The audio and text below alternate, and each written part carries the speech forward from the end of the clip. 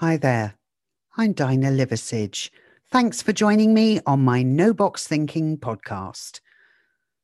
Each month, I take a topic to do with our mindset and do a series of 10 short podcasts. And this month, I'm focusing on change. Today, I particularly wanted to talk again about the relationship that nature has with change and what we can learn from that. Now, here in the UK at the moment, it's spring.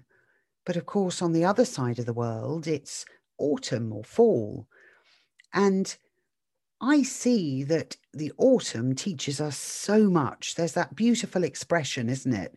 I don't know who it originally comes from, but it basically says, look at the trees teaching us again how to let go of things.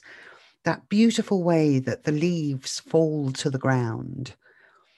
Things die back, they disappear. It's as though there is no life. But of course, it's all going on under the ground, and root systems are spreading, and new bulbs are going to shoot up their leaves again in the spring. And sure enough, here where it is spring, we're seeing that. And so that whole process of the newness, the rebirth, can only occur if autumn and winter are allowed to get rid of last year's kind of end results, to shake off the bad, to let go and say, I'm going to make space for new things. I'm going to embrace change. As I sit and watch in our little woodland garden, tiny shoots of green come up through the still brown leaves on the ground. I am constantly reminded of the fact that all of life on our planet depends on that cycle of changes occurring. It often makes me laugh here in the UK when we seem to be surprised every year by the winter weather. We say things like, oh, the snow always catches us off our guard. We're not used to it. Well, I'm in my 50s, and as far as I know, I've heard people say that most years now. I wonder when we're going to get used to it.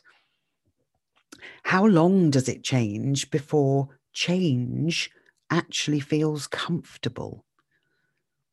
And so we go on this cycle every year where we complain about the fact that it's too hot or too cold or too wet, and yet we knew the change was coming. If we embraced it differently, and I absolutely adore the autumn when it rains really heavily here because I can go puddle jumping.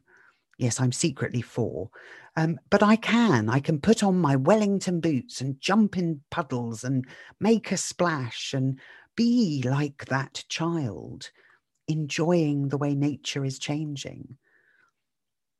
And yet when we take change in a more, I suppose, human way, we are often surprised by it. Look at the changes you know, if you're lucky, will occur in your life.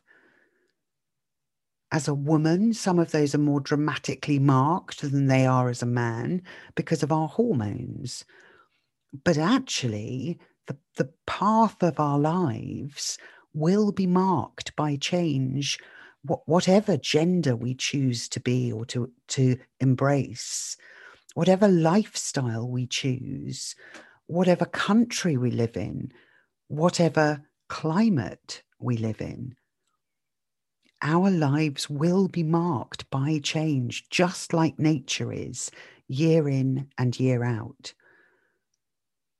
And I do find a great comfort this spring in going outside and saying, oh, you see, no matter how bad and complicated things got last year, spring still arrived. And I know that on the other side of the world, people are preparing for autumn and winter. They still came too. That change of nature still occurred. And we don't fear that change.